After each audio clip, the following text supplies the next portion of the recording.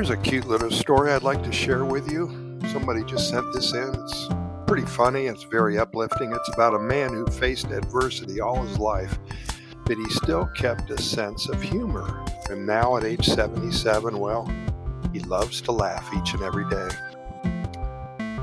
His name was Harold.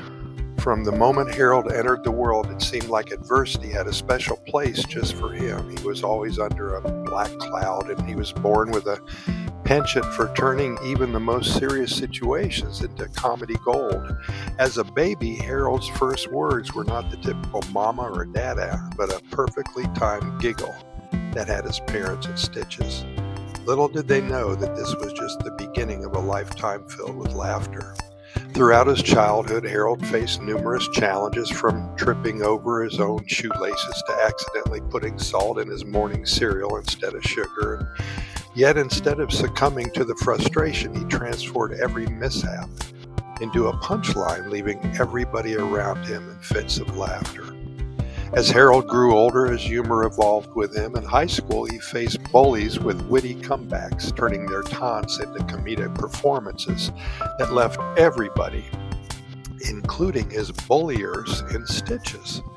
His infectious laughter became the soundtrack of his town, spreading joy and merriment wherever he went.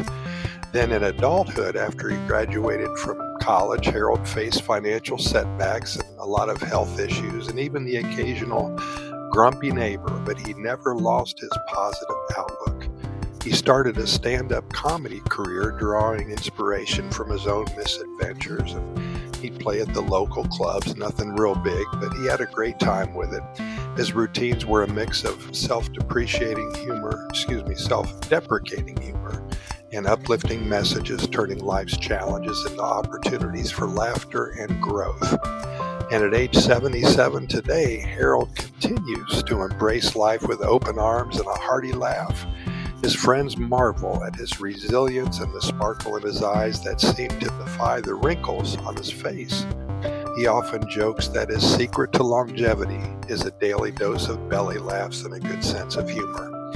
Harold's infectious spirit spreads beyond his town. He became a local celebrity, and people from neighboring towns traveled just to attend his comedy shows. His laughter was so contagious that even the grumpiest of souls couldn't resist cracking a smile in his presence. One day, the mayor of a small town decided to honor Harold by declaring a town-wide celebration in his name. He called it the Harold Hilarious Festival. Then it became an annual event with so many comedy performances and just a joyous day of laughter and parades through the streets.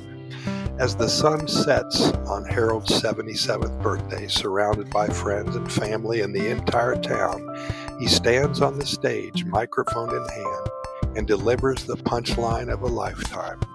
The crowd erupts in laughter, and for a moment all the worries and hardships disappear. Harold, the man who turned adversity into a lifelong comedy routine, continues to inspire his hometown with laughter, proving that a positive outlook and a good sense of humor can truly make life a delightful journey. And consider for a moment, my friends, the alternative. We all should be like Harold.